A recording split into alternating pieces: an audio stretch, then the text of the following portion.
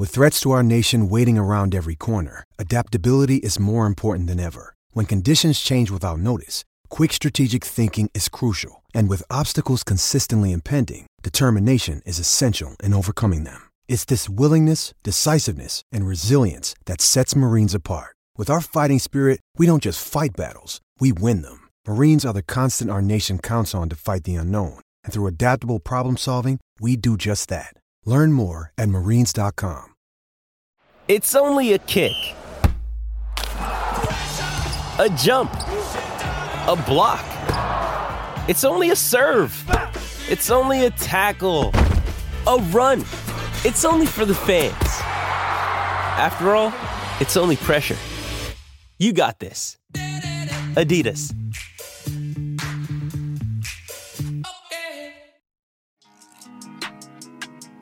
I want winners. I want people that want to win. You play to win the game. You don't play to just play it. You got to put your money where your mouth is, Pete.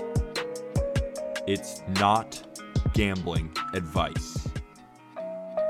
Good morning. It is Wednesday, July 27th. Welcome to Not Gambling Advice, sponsored by PrizePicks. Use code JustBaseball when you download for the best daily fantasy app.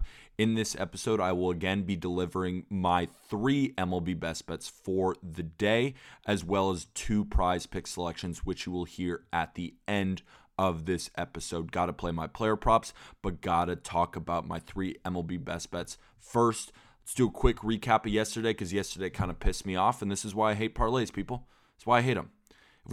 If we straight bet the Yankees and the over, we would have come out fine. Instead, I got greedy, and we lost a unit on a plus 250 parlay.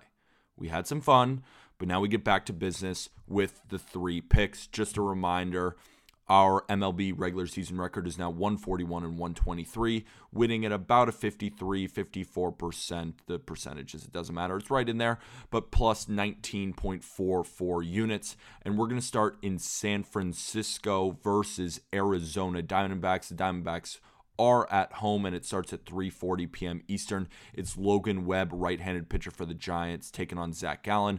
Logan Webb's got a 2.77 ERA with a 1.12 whip, and Zach Gallen's got a 3.31 ERA and a 1.02 whip. And like I said, we're going to head to Arizona for the third and final game of this 3-game set. We have an excellent starting pitching matchup combined with offenses that have not shown a ton of promise against right-handed pitching.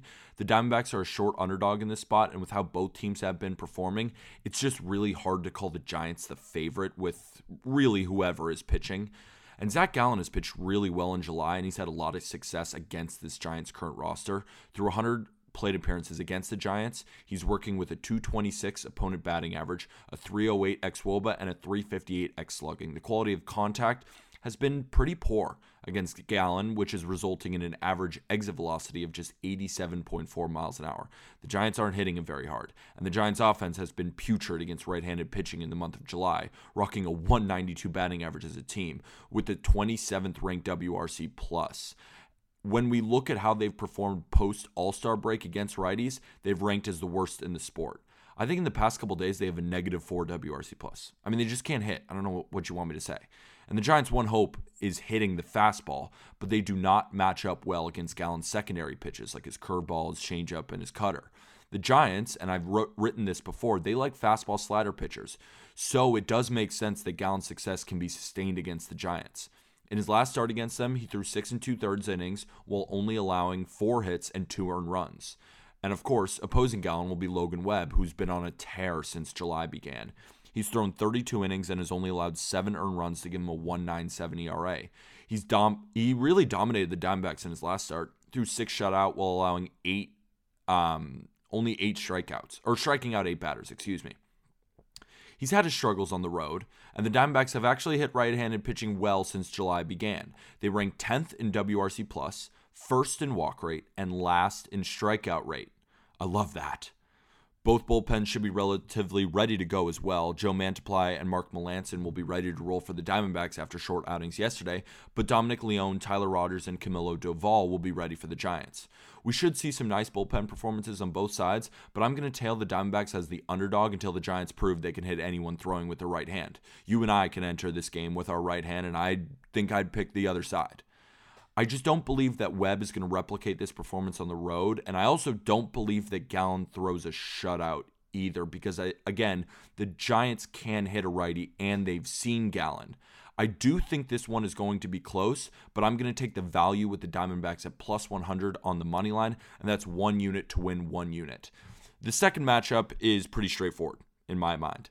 It's the Miami Marlins versus Cincinnati Reds, which starts at 6:40 p.m. Eastern. It's Braxton Garrett with his 3.42 ERA and 1.14 whip. He's a lefty for the Marlins, young lefty, taking on Luis Castillo, right-handed pitcher for the Reds, who's 3-4 with a 2.77 ERA and a 1.08 whip. He's going to be traded soon. This is most likely going to be his last start in Cincinnati, and I think he's going to put on a show. I'm going to keep this one short and sweet because come on now. Have you seen the Marlins offense lately? They won yesterday 2-1 because of Pablo Lopez masterclass, but now the Reds get a left-hander and the Marlins will face one of the better right-handed pitchers in the game. The Reds are going to win this. The Marlins ranked 26th in WRC plus against righties since July began, and Castillo has allowed 3 runs in the month of July through 21 innings. The Marlins put out a lineup yesterday that featured Willians Astudo, J.J. Bleday, Avisail Garcia, and Lewin Diaz in the meat of the lineup. What more analysis do you want from me? The Reds haven't performed all that great against lefties this year by the numbers, but they can hit Braxton Garrett enough to take an early lead.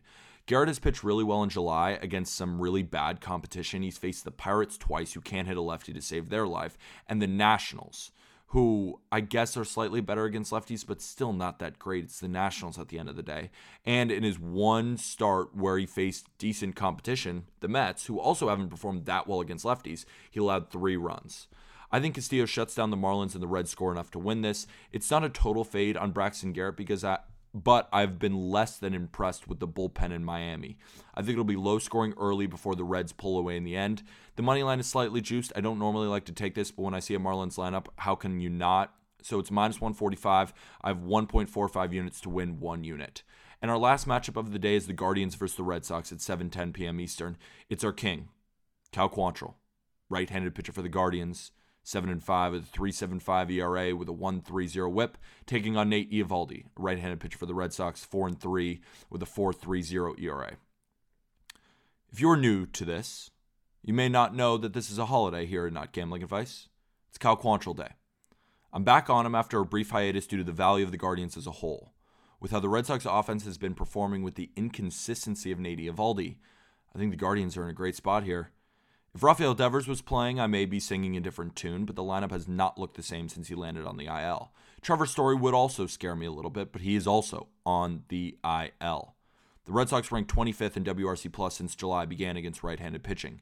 The Guardians, on the other side, rank 8th in that time span, and they match up well against Nate Eovaldi. The Guardians normally perform well against fastball slider pitchers who rely on strikeouts. The Guardians rarely strike out, and they put the ball in play. Nate Eovaldi this year has allowed plenty of hard contact, ranking in the 6th percentile in hard hit rate and the 3rd percentile in average exit velocity. He needs strikeouts and a high chase rate to get batters out, and the Guardians simply don't chase or strike out very often. On the other side, we have our king, Cal Quantrill. He's not a numbers guy, I get it, but the dude gets outs. I think we'll get plenty of them today against his Red Sox lineup. Without Story or Devers in the lineup, Quantrill has very solid numbers against his Red Sox current lineup. Through 46 plate appearances, he's rocking a 238 opponent batting average, a 320 xWOBA, and a 397 xSlugging, with an average exit velocity of just 87.9 miles an hour. I could read you Eovaldi's advanced numbers, which also look very solid, I can't lie, but he doesn't look the same as last year and hasn't faced the Guardians this season, so I can't put a lot of stock into it. The bullpen advantage would also lean towards the Guardians. James Karinchak looks to have found his stride again, and while he did throw 26 pitches in Game 1, he got a rest day yesterday. Sam Hentges will also, he'll be fine.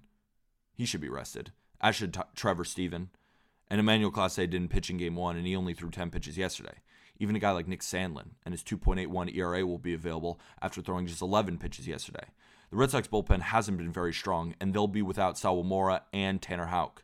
They should have Whitlock and Schreiber, which should help, but I'll still lean on the Guardians with their depth. And guess what I'm going to do?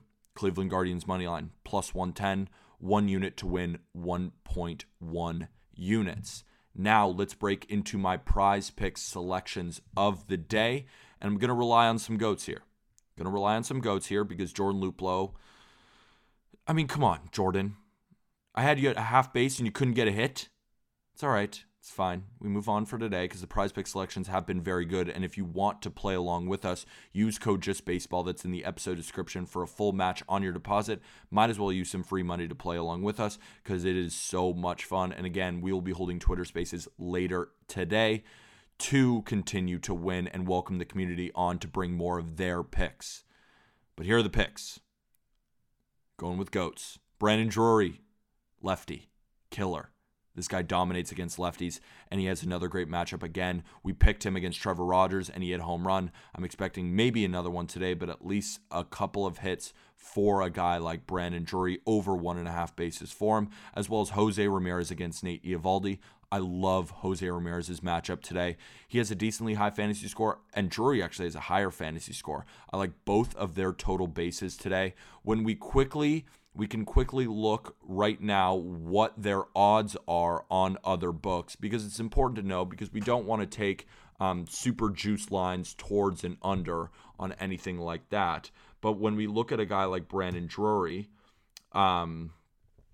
to just record a hit, he's minus 250 in this game. And when we look at total bases, it's around even. I'm looking right now on Caesars. It's minus 125 towards the under, but minus 118 towards the over, and that's Brandon Drury at the end of the day. And when we look at a guy like Jose Ramirez, who's been nothing short of phenomenal this year and matches up well against guys with high velo, we see that his total bases are also juiced towards the over. I will be on both of those in PrizePicks. And remember, not gambling advice.